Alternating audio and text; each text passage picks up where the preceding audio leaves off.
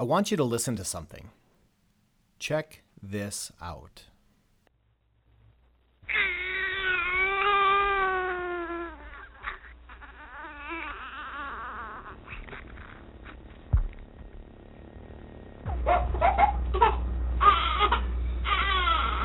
Oh, come on now. Be good boy. Be good boy. Be good boy. News just came out that NASA released something called the Golden Record, and they released it on SoundCloud, which is a music sharing service. The Golden Record is a recording of various sounds that tell what life on Earth sounds like. It was created in 1977 and placed in the Voyager spacecraft, which was sent on a one-way trip out of our solar system and into deep space. Listen to some of the other sounds included on this recording.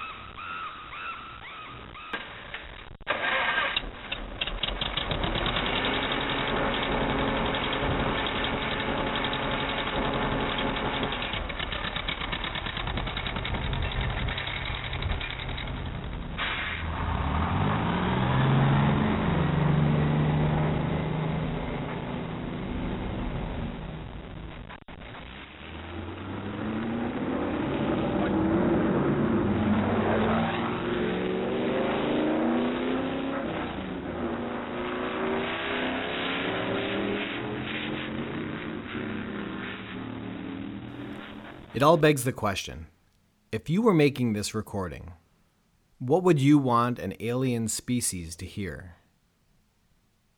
What sounds would begin to tell the story about what it is like to live on Earth, to be alive, to be human? What would you want another being to hear? And if another being heard it, would they be able to understand it? Or would it be like a lot of what we say?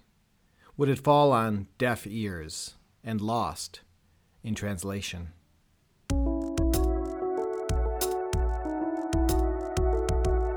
Welcome to the Sandbox.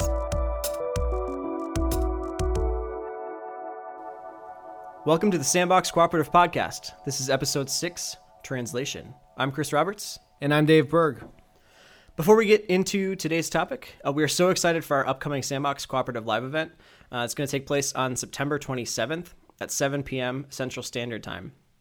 We're welcoming Science Mike McHargue. He has a podcast called Ask Science Mike, and he's the co-host of the Liturgist podcast with Michael Gungor. Science Mike will join us to talk about faith, doubt, and science. I don't know if you've been getting the same question, Chris. A lot of people have been asking me about how the Sandbox Cooperative Live events work. So here goes.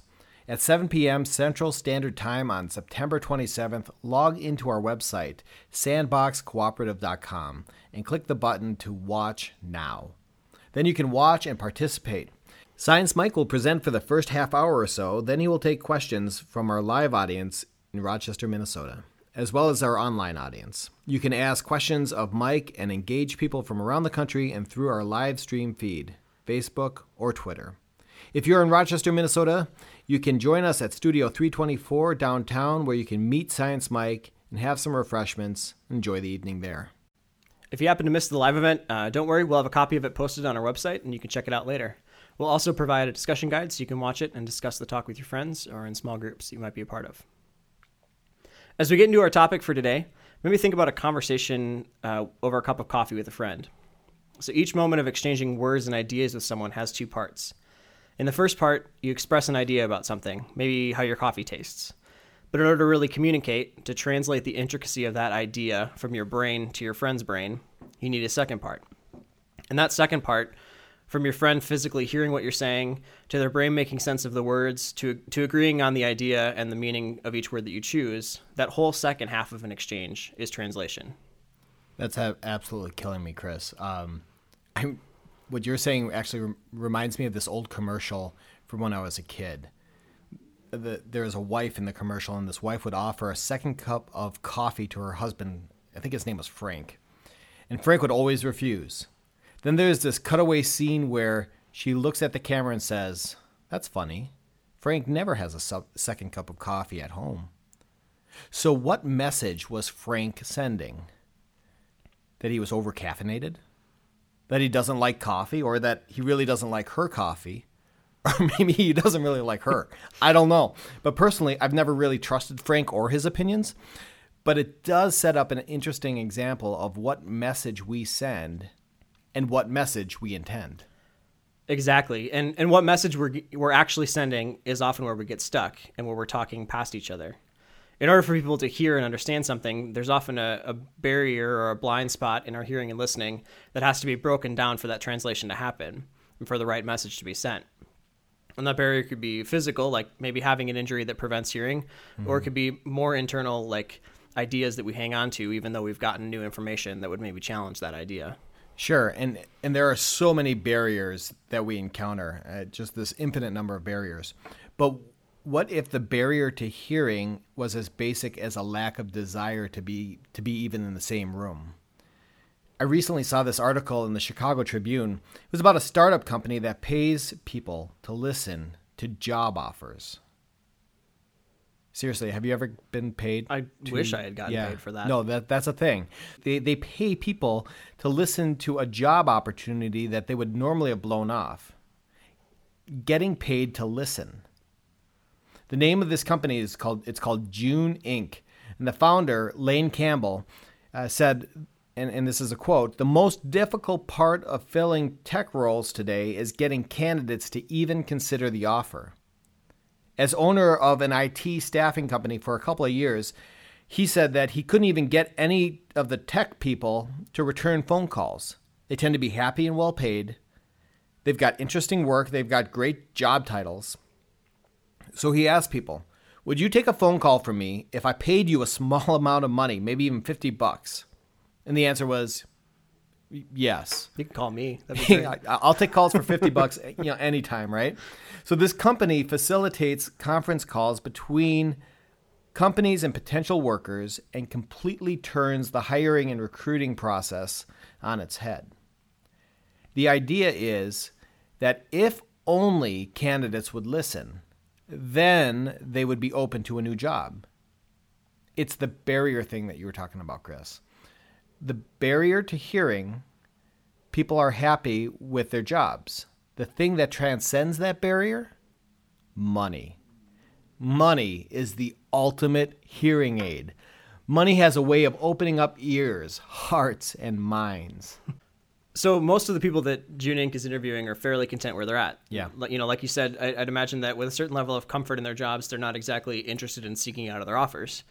But by paying people to listen to the job offers, they seem to somehow be able to change that. It's interesting. Money, in this case, seems to do something emotionally that gets us to listen differently. There may be a much better job out there, but it's as if somehow their contentment prevents the candidates from either considering the possibility of another offer. The money breaks down the barriers, right? Yeah. And so as it turns out, there's actually really good evidence that our ideas and beliefs about something are tied much tighter to our emotion than to the actual ideas and facts we learn. So in this case, the idea about being content in their job is actually more powerful than the fact of another job existing out there that's maybe better. This idea that our truth is actually attached to our emotions surrounding our experiences and beliefs more so than the actual facts. So I read something recently that quoted political scientist Arthur Lupia of the University of Michigan, and he explained that this is actually a basic human survival skill. We push threatening information away, and we pull friendly information close. So it's that fight or flight idea. It's not just about predators, but it's also about data itself. And so this article continued, and it said that reasoning is actually suffused with emotion. Not only are the two inseparable, but our positive or negative feelings about people, things, and ideas arise much more rapidly than our conscious thoughts in a matter of milliseconds. We're not driven only by emotions, of course, but reasoning comes later. And even then, it doesn't take place in an emotional vacuum. Our quick-fire emotions can set us on a course of thinking that's highly biased, especially on topics we care a great deal about. So really, it's not surprising that our conversation often gets stuck at that point of translation. Like, think about like our political discourse or suggesting change in a church or workplace.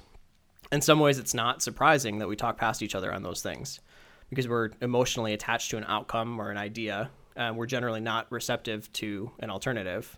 And so we get lost in that translation piece. And consequently, we really haven't communicated at all. So things like emotion, history, proximity, technology, background noise, even the physical ability to hear can be barriers to hearing, listening, and ultimately understanding one another. I would like to introduce Natasha Birch. She is an audiologist at the Mayo Clinic here in Rochester, Minnesota. Welcome, Natasha. Thank you. Hi. So good to have you here. So tell me about what you do. What's an audiologist? Okay. An audiologist is the primary healthcare professional who evaluates, diagnoses, and treats hearing loss and balance disorders in patients of all ages. I work primarily with children, but with both children and adults in the diagnostic clinic and in the hearing aid program. What about your work do you love? Like, why did you get into this field and why do you love it? Audiology is an ever-changing field, so there's technology that's always evolving in how we test patients and how we treat them, in the technology that's available for us to help habilitate their hearing or rehabilitate their hearing. So we're constantly learning about new things in the technology world. It's also very rewarding to help someone hear better, which results in communicating more easily with their friends and family members. And for children, helping them hear better helps them learn speech and language and reach their full potential. So it's a rewarding and challenging, always changing career. So you help people to hear, and describe what it's like to see somebody who wasn't hearing very well, and then what happens? Do they change physically? What's their face look like? What's that moment when all of a sudden they're getting something more than they had before? You know, it's interesting. I often, on day one, if I fit someone with a hearing aid, they're a little sensitive in the office. It's like flipping a switch and brightening everything up for them again. And at first, it's not always a good reaction. Right. There's a lot to get used to. So generally, I have my rewarding moments at our 2-week or 1 month or 2 month check when they come back and say, gosh, I just didn't even realize everything I was missing. I didn't realize how hard I was working at having to communicate. And a lot of people with hearing loss, with a mild or a moderate hearing loss, don't notice the impact themselves. It's their loved ones that come to me and say, life is so much easier. We're communicating so much better. He can hear me. We're not getting as frustrated with each other. And what we never want to happen for people with hearing loss is that they get to a point where they say, I don't even want to bother anymore because I'm not going to hear well. I don't want to go to church. I don't want to go to play cards. I don't want to go to the family gathering because it's going to be nothing but frustrating. We don't want them to ever get to that point. So when people have and they come to us and we can give them that back is most rewarding. They start checking out. They do, because it's really, really difficult. Things Yeah. get really hard quickly with a hearing loss. So what, and I know very little about what happens physically and kind of the science behind it, but what are the barriers to hearing? What is actually going on there that keeps people from being able to hear? So there are a number of different types of hearing loss. There are 3 main ways that we categorize a hearing loss. So there is a sensory neural hearing loss, which is considered a permanent hearing loss. So that's damage in your cochlea, where the nerves have been damaged or the sensory cells are damaged, and that hearing loss cannot be fixed surgically or with a medical intervention. And sharing that news has to be devastating with people. Yeah, I mean, Definitely for families. Yeah. We have newborn hearing screening now where we can identify a hearing loss at birth, and that can be really hard for parents. Of course. 90% of babies with hearing loss are born to hearing parents, so it's something they've never dealt with before. They don't know what a hearing loss means or what to do with it. So that can be very devastating for them. And most go through a grieving process. So sensory no hearing loss is permanent. Conductive hearing loss has to do with a blockage somewhere that isn't letting sound get in efficiently. So very basic ear canal full of wax.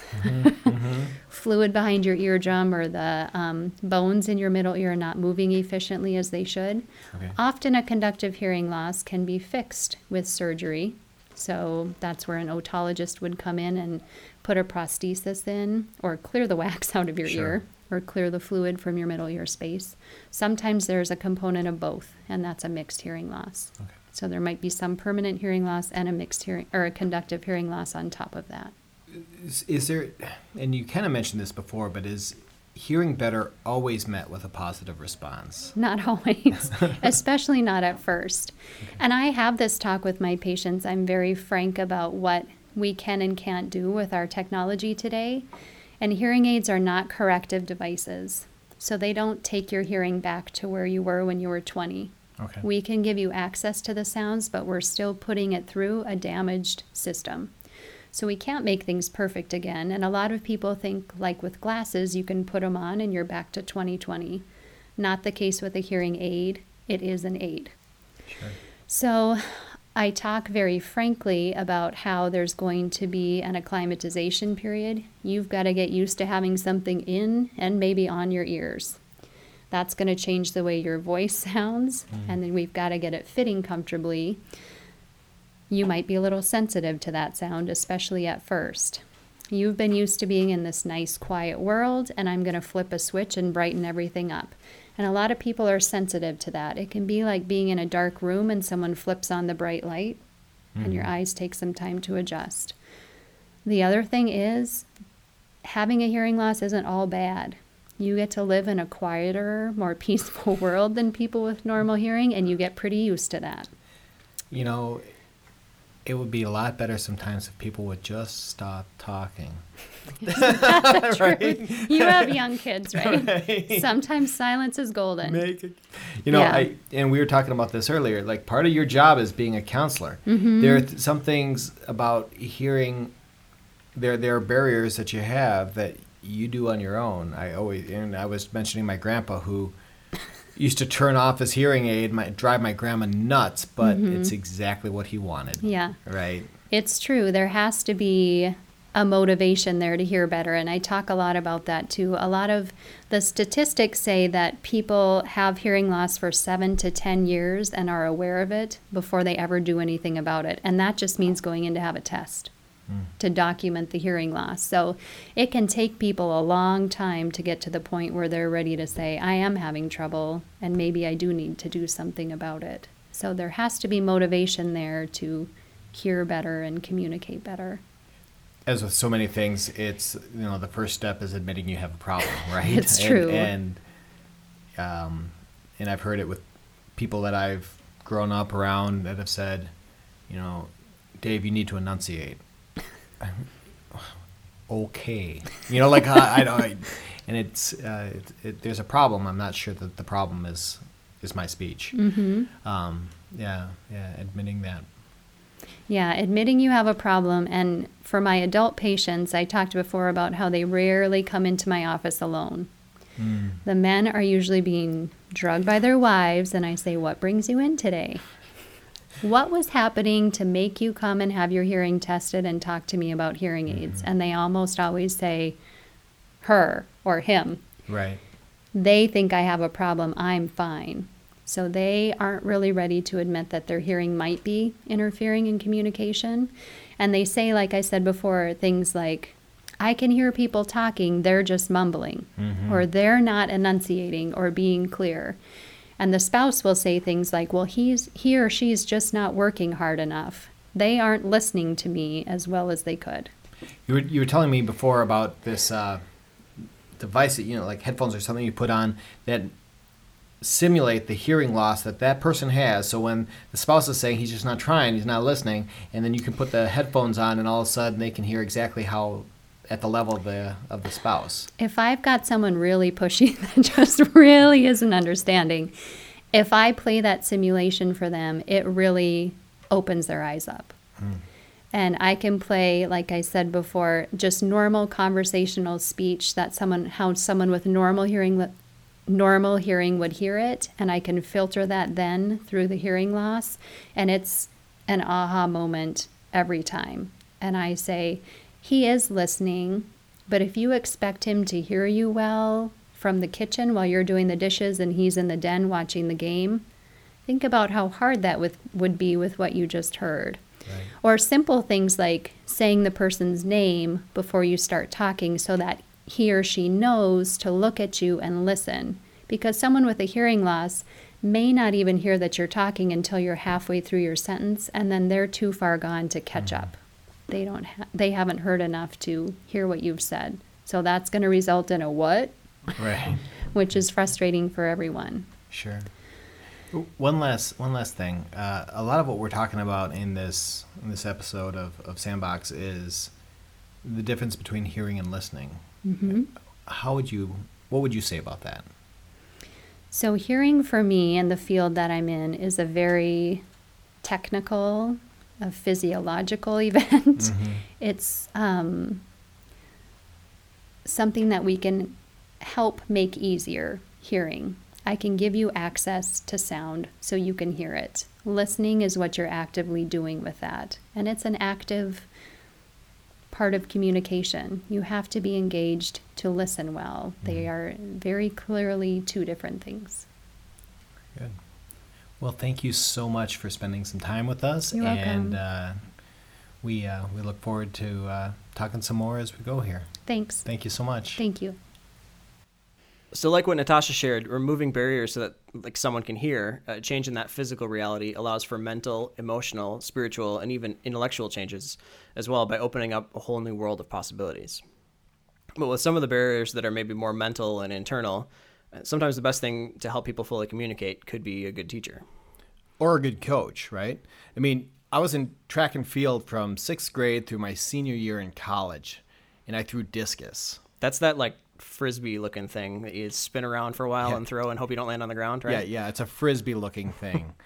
Throwing at you. Anyways, I am not a runner. I'm a thrower, and I used to run to the bathroom and back and sometimes still do, but I threw the discus, and my coach saw a problem in my throwing technique when I was in high school. He wanted to help me throw further, so he told me to adjust my feet. But that didn't help.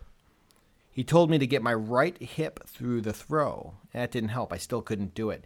He instructed me to raise my legs ahead of me so that I could throw. And again, that didn't help. He told me to slam my right hip like I was slamming a door, and I'm completely dense. I didn't get it.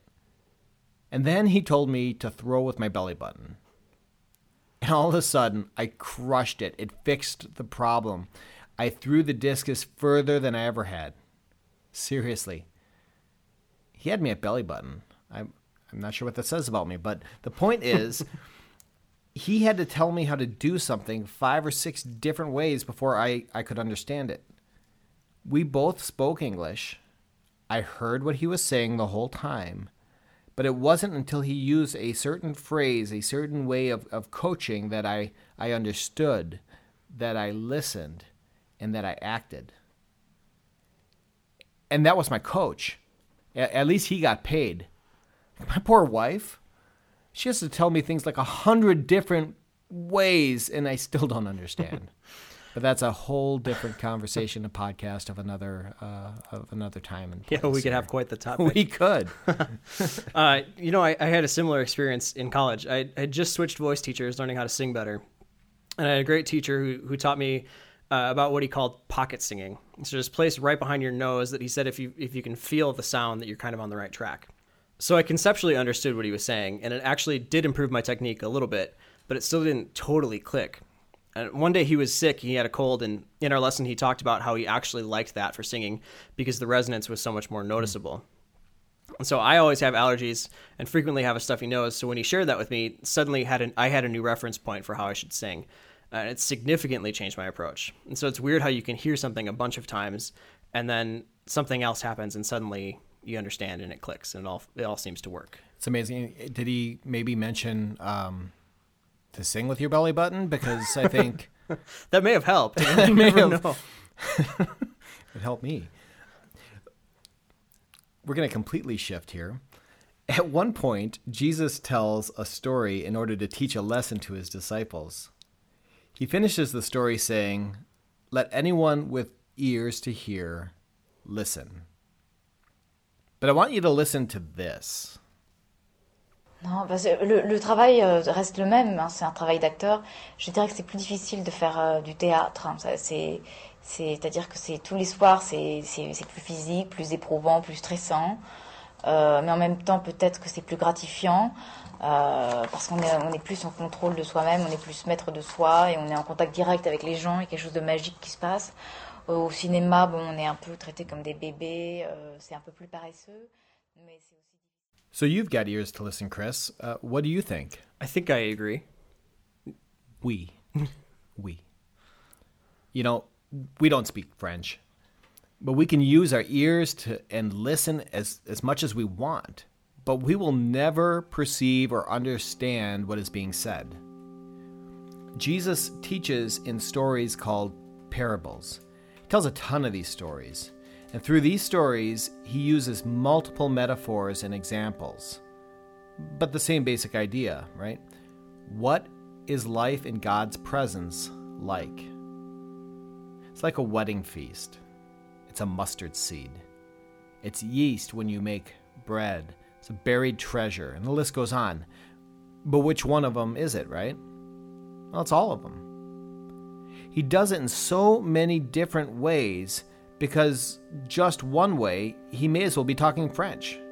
But if he says it in multiple ways, I begin to understand. A good teacher or coach, like we were talking about earlier, can come up with multiple examples to use in teaching. That's some of what Jesus is up to in this instance. One example, one story, might not make any sense, but another one unlocks the door. Let anyone with ears to hear listen. Physically hear it, and also listen, understand, perceive what I am talking about. Maybe one of our tasks as Jesus people is to be that translation point.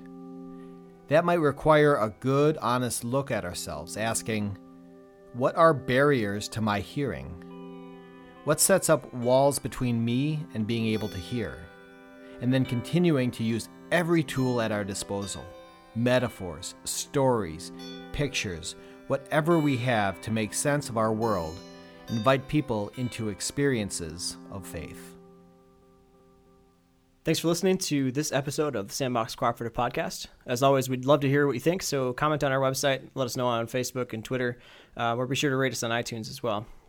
Just a quick reminder as well, check us out on September 27th for our next live event, and we'll be hosting Science Mike for that.